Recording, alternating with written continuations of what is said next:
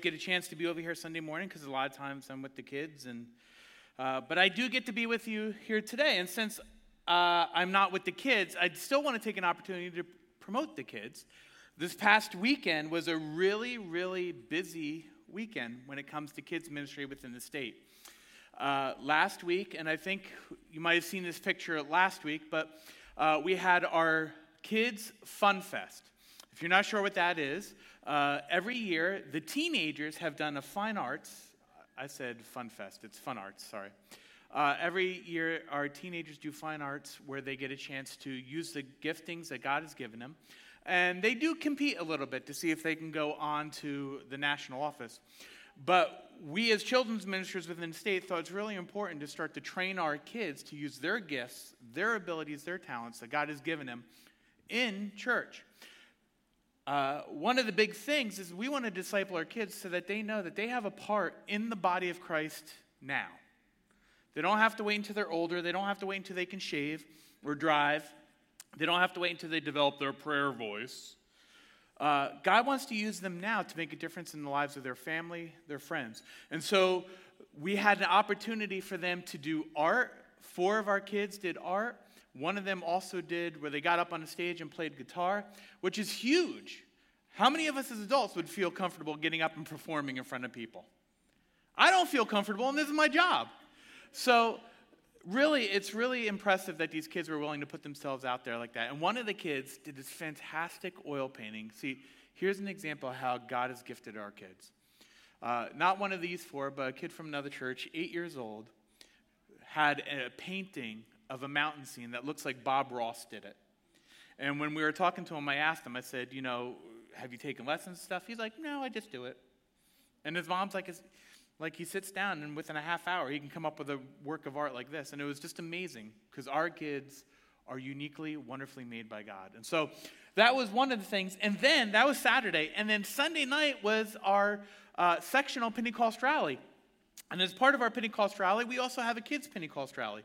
So we had an opportunity to minister to the kids throughout our section, and they had asked me to speak, and I got the wonderful, wonderful opportunity to build a toilet paper cannon to shoot at the kids. All right? This is one of the perks of doing kids' ministry. You get to, make stuff and play with stuff, and it's work. But we made a toilet paper cannon to talk about the power of the Holy Spirit. A year ago, if I had done this, I probably would have been arrested for wasting toilet paper. So it was liberating in so many ways Sunday night to be able to do that. So if you just want to keep praying for the kids of our church, the kids of our district, our section, as God continues to just disciple them, that they find their place in the body and begin to minister now, because God wants to use them. God wants to use them. With all that being said, this morning, I have been given the opportunity, responsibility, to continue our series and talking about, won't you be my neighbor? And I have a question for you to think about. What does your name mean? What does your name mean? I looked up my name. My name means fox. All right? But that was only while I was wearing the mask. Once you see the mask off, it's kind of like, ooh. You look more like the animal than the whatever. But names. You know how challenging it is to name your kids when your wife is a teacher? When you're like, oh, let's name him Alex. Oh, no. I had an Alex. Nope. Well, what about Mary? Nope. Mary's going to end up in jail someday. It's challenging. It's challenging because there's a meaning associated with some of those names. And when you're a teacher, sometimes it's not good meaning that's associated with those names. Pastor Jeff, every time he does a baby dedication, he talks about, for the last couple of years he's done this, he's talked about the meaning behind the names that some of the parents have given their kids. And sometimes it's not why you name your kid that. You name your kid that because it's unique. You name your kid that because you like the sound of it. But there are usually meanings behind the names. And I want to take a moment this morning to look at the meaning of some of the names that we have in the Bible. Oh, by the way, I'm talking about changing the narrative. All right, moving on. All right. So Some of the names and the meanings from the Bible. Lo Ruhama. You know what that means? Not loved. Can you imagine if your parent named you not loved? This is my daughter, not loved. Come here, not loved. You have Lo Ami, which means not my people. He is not from me. Achan, which means trouble. Come here, trouble. I got a couple of those. Is that what Derek means? I got a couple of those. Amos, meaning burden. Look at my beautiful son. Isn't he a burden? Azuba means forsaken. Oh, here comes that forsaken one again. Bethul, God destroys. I have kids that destroy. They walk into a room, it's clean. They walk out of the room 30 seconds later, it's a disaster. Buzz, not Buzz Lightyear. Contempt. Can you imagine naming your child Contempt? Hey, let's see your little baby. Oh, here's Contempt. Joktan means small. Epiphras means foamy. You named your kid Foamy?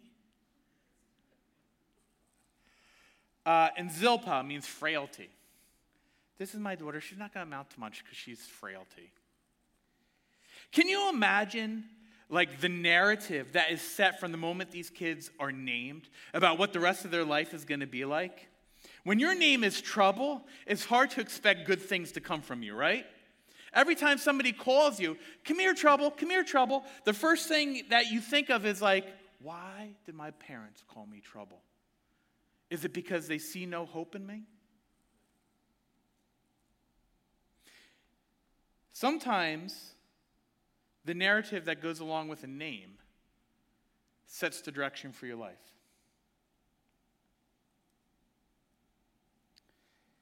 We're going to talk today about narrative. Because God wants to change the narrative in the lives of your neighbors. He wants to change the story that's being told about them, and he wants to use you. Let's look at Revelation, chapter 12, verse 10. It says, "Then I heard a loud voice in heaven say, 'Now have come the salvation and the power and the kingdom of our God and the authority of his Messiah. For the accuser of our brothers and sisters, who accuses them before our God day and night, has been hurled down.'" I want to talk about that yellow part there where it says, the accuser of our brothers and sisters. You see, the accuser is the enemy of our soul, Satan. And sometimes we think of Satan as, he's just a cute little cartoon figure. But he is a real spiritual being. And him and his minions desire to tell a narrative of who you are and what your life means. There's other names given to the accuser throughout Scripture. The great dragon. The ancient serpent, referring back to when he took the form of the serpent and deceived Eve. The slanderer. In Scripture, he's called the Lord of Flies, the tempter, the wicked one. At times called the angel of light. Again, hearkening back to the idea that he presents himself as one way, while on the other hand, being a deceiver and being something else. Many of these names focus around the idea of Satan being deceptive, the accuser, telling lies. You know, he has a name for you. Maybe it's failure. Maybe the name the accuser wants to speak over you is broken. Maybe it's shameful. You're just shameful. Oh, you know, God loves everybody, but you're unlovable. You know what? These things have happened to you. You're disgusting. You're tainted. People don't like you. You're hated. You see, that's the narrative that the enemy wants to speak over your life. It's a narrative of condemnation. Now, here's the thing about condemnation. Condemnation has one goal, and that's to point you to guilt and to keep you stuck there. Condemnation wants you to feel hopeless. It wants you to feel like the end of your life has already been decided, and it's not positive because all you are is a failure. All you are is your sin. All you are is shameful. Condemnation is loud. It's relentless. It says to you again and again and again, this is all you are. This is all you'll ever be. This means there's no hope for you. That's the narrative of the accuser over your life. Now, let me just draw kind of a line here. There's a difference between condemnation and conviction. Conviction is good. In fact, if at times in your life you don't feel conviction, I wonder how closely you're listening to the voice of Jesus. Because conviction points us back to Christ. Conviction points you back to seeking forgiveness from the one who can forgive all your sins. Conviction brings us to a point of change. Conviction actually leads to hope. Even though having, God's thumb, his finger on something in our lives that's wrong and it feels uncomfortable, but it points us to hope. Because when we bring that thing to Jesus, that means it can be forgiven, changed, and we can be redeemed. Conviction brings peace. When you're constantly hiding from God and trying to live your life in a dual standard, like at church I'm here and at home I'm this person, there's no peace in that. It's a lot of work. It's tiring. It's exhausting. Conviction, when we hear the voice of God speaking to our lives about things that he wants to change, there's peace that comes along with that.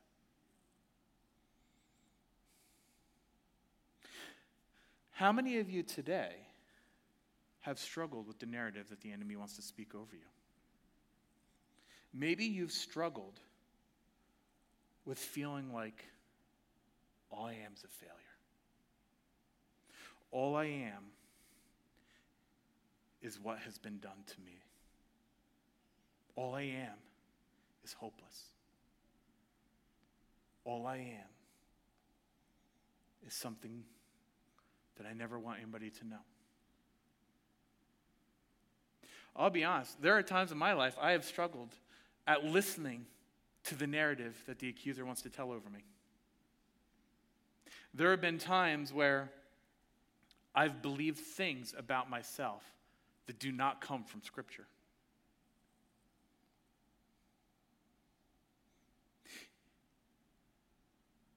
See, there's two narratives today I want you to be aware of.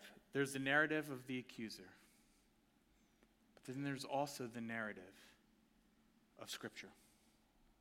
You see, Scripture tells a different story over your life.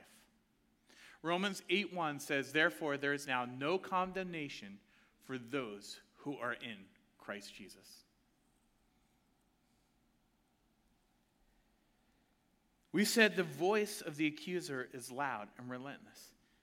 He constantly bombards us with our failures. Even when you've succeeded over here, he wants to point out, yeah, but here's where you failed. Scripture is different. Scripture says, listen, there's a different story.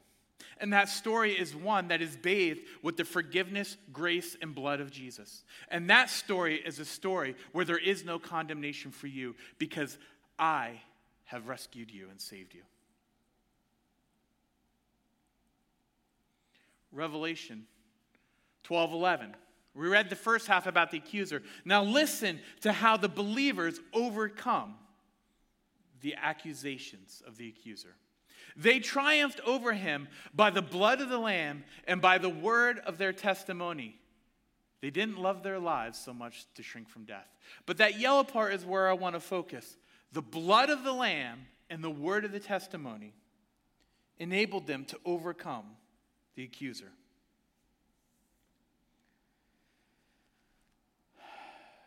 We're going to reflect on those two things, and I know what you're already thinking. What does this have to do with being a neighbor? Right? Well, I'm going to get there. Just give me a second, okay? Because these things are really, really important. Because your neighbor needs to hear the word of your testimony.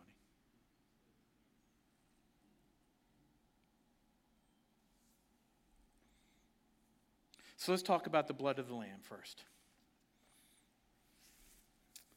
Hebrews 9:12 says, "He did not enter by means of the blood of goats and calves, but he entered the most holy place once for all by his own blood, thus obtaining eternal redemption." All throughout Scripture, we read about God's plan to deal with sin. And to be honest, if you really look at it for what it is, it's kind of gory. See, God's plan for dealing with sin has always been forgiveness through the shedding of blood. In the Old Testament, we see that forgiveness came through animal sacrifice. The problem with animal sacrifice is that it's only powerful enough to cover sin temporarily. You sin, you bring an animal, a lamb, it's sacrificed, you have forgiveness of sins until the next time you sin. And then you have to go and sacrifice again to cover you temporarily until the next time sin arises. And it becomes this cycle of sacrifice and sin and sacrifice. It wasn't all-encompassing. It wasn't all-sufficient. Actually, the whole point of animal sacrifices in the Old Testament is to point to the greater sacrifice of Jesus in the New Testament, where the blood of animals was not sufficient. It causes us to look for something that is sufficient, and that's Jesus.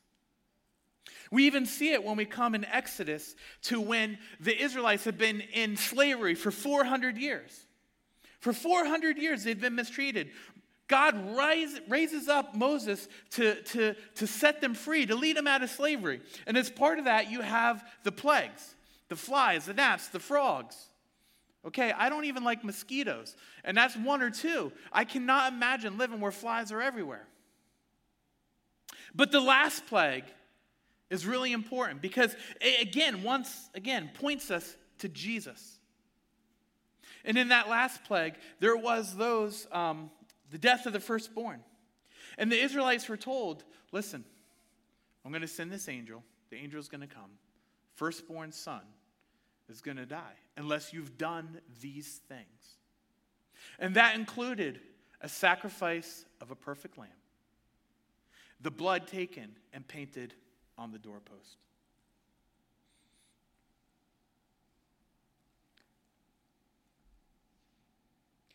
That blood saved, rescued, redeemed the Israelites from death. But once again, it wasn't meant to be the whole story. It's meant to point us to the fact that there would be one who would come and redeem us from death, spiritual death. In the New Testament, we see the fullness of all that Scripture is pointing to. You know, a lot of times you hear the Old Testament, that's kind of boring. You don't really need to read it. It's not that important.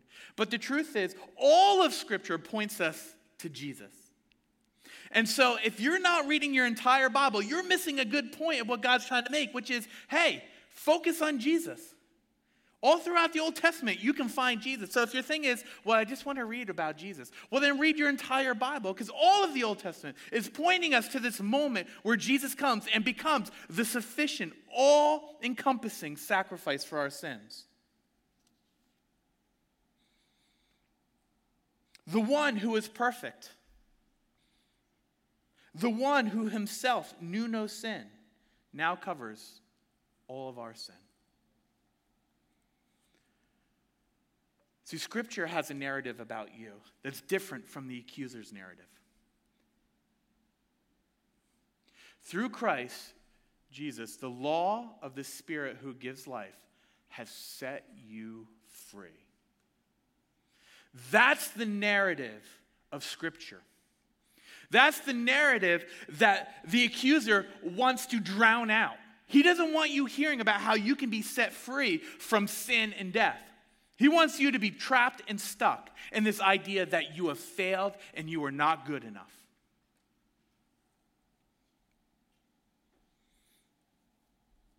Now let me throw a little monkey wrench in here. Because the verse says, we overcome by the blood of the Lamb.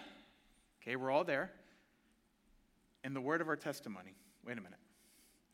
Here's the thing that I want to be clear about, because this might be a little bit of a monkey wrench that throws us off. Because you might read that and think, oh, okay, so it's Jesus and my testimony that saves me. No. It's not Jesus and anything. It's Jesus. It's not Jesus, or you can go this path. No. It's Jesus. See, the whole point of Jesus being all-sufficient is that he's all-sufficient. So it's not Jesus and you do good works. It's not Jesus and you be smart enough. It's not even Jesus and you come to church. You should be coming to church because that's something that pleases God and it helps you to grow. But it's Jesus and Jesus alone that saves you. So where does this idea of testimony come in? Well, the idea of testimony comes in because it helps us overcome the accusations of the accuser, the narrative that the accuser wants to say about your life. A testimony, by definition, means a firsthand authentication of a fact. You're saying, this is what happened. This is fact. Because I saw it, I experienced it, I know this. We overcome the accuser of the brethren by recognizing, affirming the fact of what Jesus has done in our lives. Pastor Jamal often says it like this. He says we have to preach the gospel to ourselves. One of the reasons why your pastors keep telling you you need to be reading Scripture is because you need to keep it fresh in your mind, the work that Jesus has done that has redeemed you. Because if not, it's very easy to let all these other voices tell us who we are. It's easy to let other voices tell us who we should be.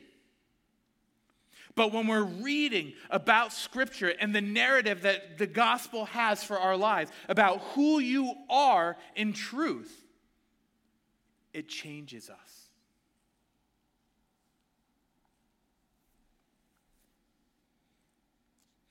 Our testimony that this is talking about in Revelation is a retelling of the story of our lives through the framework of the gospel.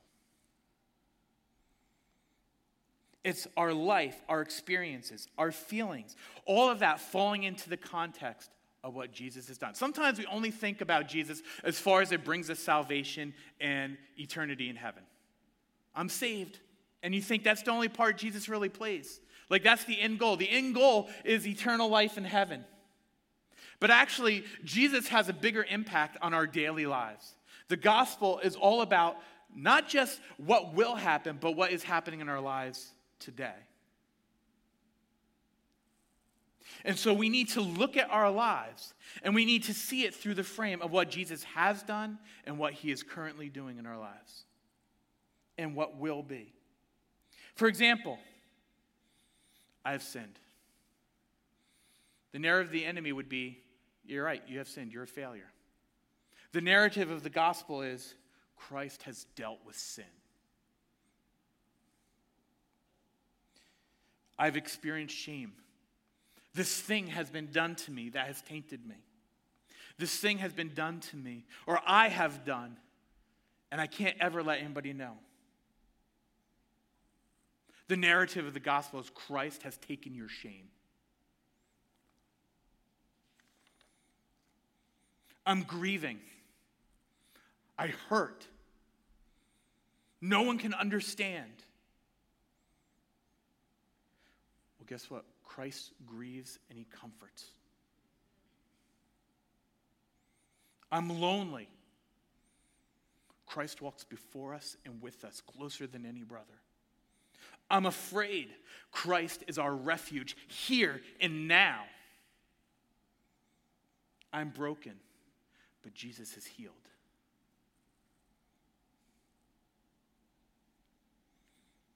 Paul spends the vast majority of his time in the New Testament writing his notes, saying, this is how the gospel affects how you live now.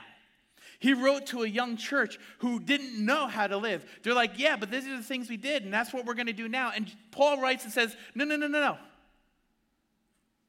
This is how you live now because of what Christ has done.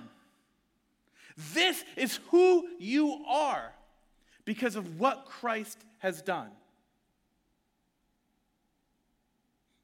All right, now let's come to the neighbor part. Pastor Jeff has preached about crossing the road, right? Crossing the street. Not just waving at your neighbor from across the street, but going over there and getting involved in your neighbor's life, talking to them, building a relationship with them. But I have news for you. People are messy. I have news for you.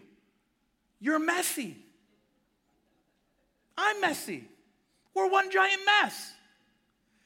Relationships are not easy. There are people who are experiencing pain and hurt. There are people who feel overwhelmed, who feel like they're facing difficult circumstances that they don't even know how to navigate. There are people who are weird.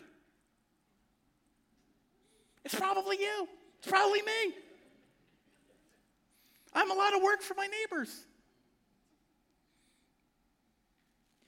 But there are things that God has done in your life that your neighbors need to know. You see, we are all messes. The difference is Jesus is working in us, and we need to share that word of our testimony with our neighbors. I'm sure many of you have felt grief, have felt loss. Many of you have struggled with depression, with illness.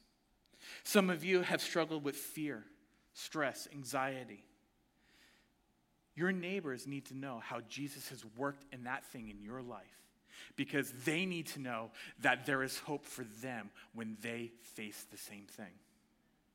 See, there's going to come a day when you've crossed the street, or maybe for us in our backyard, it's a fence. And it's seriously like 3 steps off of our back door and 3 steps off of our neighbor's door. So every time I go out to go to work, they're there. I think they like perpetually are working in their yard. Meanwhile, I'm perpetually avoiding my yard. But as soon as I step out, they're there. And there's going to come a day when they're like, I'm having a bad day because this is happening in my life. And they need, in that moment, to hear the testimony of what God has done, is doing, and can do. The only narrative your neighbors are probably hearing is a false narrative from the accuser. There's no hope. You're stuck. The best you can do is just get through this. You're alone. No one understands. Just accept the pain. Your neighbor needs to hear the gospel narrative. Now listen, we may not always know the right thing to say. I have been taking counseling classes now for a while, and there is time when people come up to me and I'm like, I have no idea what to say to you. Because the reality is, sometimes we just don't know what to say. Like things are way beyond our ability to understand, way beyond our experiences. Sometimes you're not going to have the perfect theological thing to say. Sometimes you're not going to have a cute little anecdote that you can share with somebody. Sometimes we're going to feel overwhelmed. But most people don't care how theologically smart you are. When they're hurting, you knowing like deep theological terms means nothing to people. You want to know what means stuff to people? When they understand that there's hope that can get them through a situation. One day your neighbor's going to say to me, my husband just left me. My son just died. They're foreclosing on my house. You don't have to have a super duper spiritual answer. You know what the most spiritual thing you can say is, listen, I'm sorry. I went through a loss. Jesus really helped me. Can I pray with you? They don't need a 3-point sermon. They need to know that something real matters. You see, God wants to tell his story through your life. He wants to change the narrative for your neighbors, and he wants to use you. I mean, isn't that the whole point of where God has placed you in your neighborhood?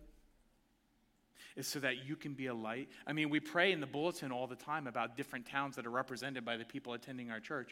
And we say, hey, we're praying for Brick this week. Hey, we're praying for Jackson. You know why? Because God has placed you in that town to be a light. And it doesn't have to be complicated. All it has to be is a chance for you sharing what Jesus has done in your life.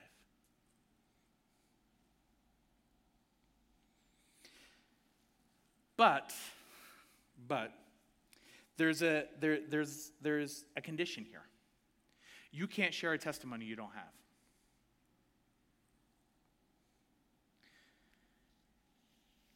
You need to, for yourself, be having a thriving relationship with Jesus. I want to help people. I'm sure you want to help people. You know how you help people?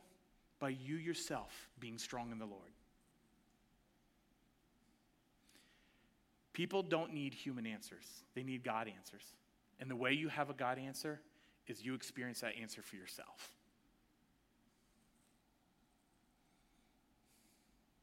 I guarantee your neighbors know what you do and don't believe.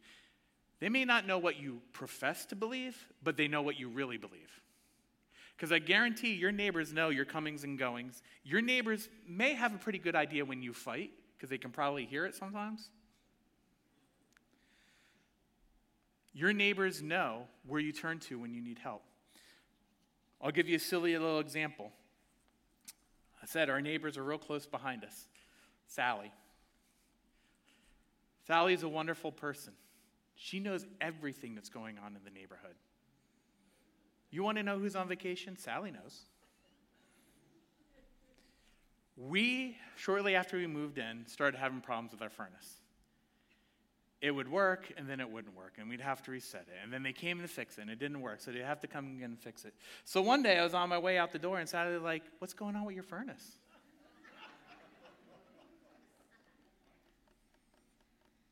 You know she bought that furnace only 10 years ago. And then after they put it in, they had to come and take out the oil tank. When they took out the oil tank, they had to dig out and move the air conditioner. And then they had to hook the air conditioner back up. So she didn't have heating for a while. So what's going on with your furnace?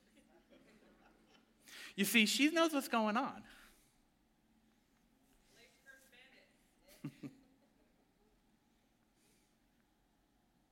So your words better be backed up by the way you're living. See, the world doesn't need platitudes. Doesn't need an outward image. The world needs to know the gospel. Most people don't care how much Bible you know, how much Greek words you can pronounce. They want to know, can God make a difference in their lives? And they're watching you to see, does God make a difference in your life? They don't need a Christian cliche. All things work out for the good. Well, tell that to my broken heart. What they need to know is the one who works it out for the good. Not little simple little things that we throw out there because it's easier for us. They need to know depth that can only come from relationship with Jesus. And we can only share that depth if we have it ourselves. They need to know that the gospel narrative is different than the world's.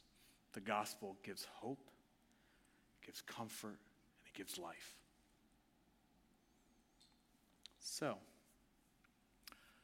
I'm about to give you some homework. Bonnie, can you come up and just set the mood a little bit? Because you're definitely telling your neighbors a testimony of who you are and what you believe. And so your homework is to go home and think about your life in terms of the gospel. What has Jesus done in your life? What difference has he made? Where has he come through when you've needed him? Where was he your fortress, your rock? I want you to think about that. And if you need to, write it out. Write out, hey, this is who I was. And I don't want you to get stuck on the who I was part or what I struggled with, because sometimes our whole testimony is about ourselves, and that's not what I'm talking about. I'm talking about this is who I was, but then Jesus intervened, and this is what he did.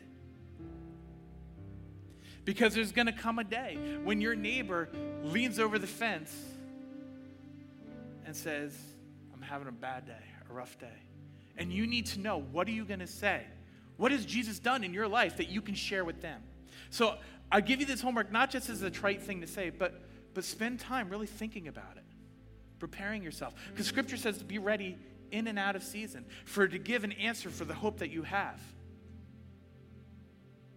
Think about it. Prepare yourself.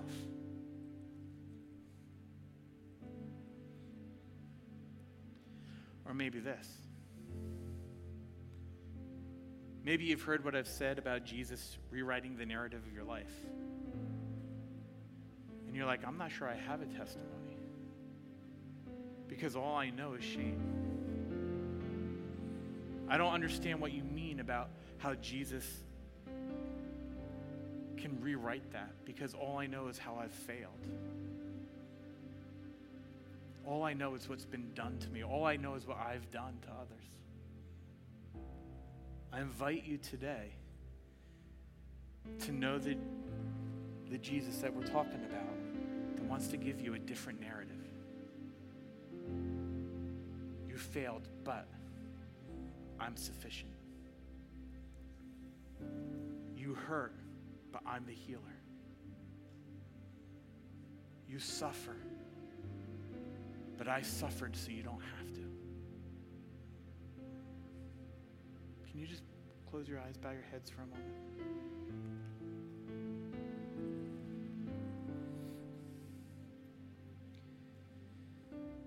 If you've never encountered Jesus in the way that I've talking about, it's not complicated. It's not a magic prayer that you got to say. It's actually relationship. And if you start pursuing a relationship with him simply by just saying, Jesus, I need you, he can come and encounter you, and you can encounter him, and he can begin to tell a different story about your life and about who you are. If you would like to experience that new story told about you, that encounter with Jesus, all you got to do is cry out to him right now. Or maybe you're one of the ones who you're not sure what your neighbors would say your testimony is. Now's an opportunity for you to say, Jesus, I want to be a light. I want to be that story that you're telling through my life to my neighbors. Help me. Help me to live by your narrative. Or maybe you've already been talking to your neighbors, and today can be an opportunity to say, okay, God, use me more. We're just going to pray, and if that's one of you, just cry out in any of those areas, because God hears. Father God, thank you for this opportunity of diving into your word. God, as we've just been talking about being a good neighbor, and today we talk about what narrative are we living by and what narrative are we telling our neighbors. I pray that for those who have never experienced you, that today they would cry out to you and that they would encounter you and that you'd begin to tell them a different story of who they are, because now you've come into their life. Father, I pray for those who are speaking to their neighbors, Father God, and aren't sure what to say. I pray that even as they sit down and think about their story, think about their testimony, that, Father God, you would use them, put those words together, anoint them, Father God, to be a light to their neighbors. And Father God, for those who have already been speaking to their neighbors, I pray that the seed that has been planted, God, your word says some plant, others water, and it's you who gives the increase. So God, may we plant and may we water, but God, I pray that you would give the increase into those around us. Thank you for your word. And God, thank you that no matter what this world says we are, that you have a completely different story of who we are through Jesus. Pray that you would protect us. Be with Pastor Jeff as he travels home probably today. Be with Pastor Matt as he comes home probably tomorrow, Father God. Be with Grace Jicka as today she's just getting married. I pray that it would be a wonderful moment, God, where they just, not only are they bound to each other, but they're bound to you in their marriage, Father. Thank you for this day. In Jesus' name.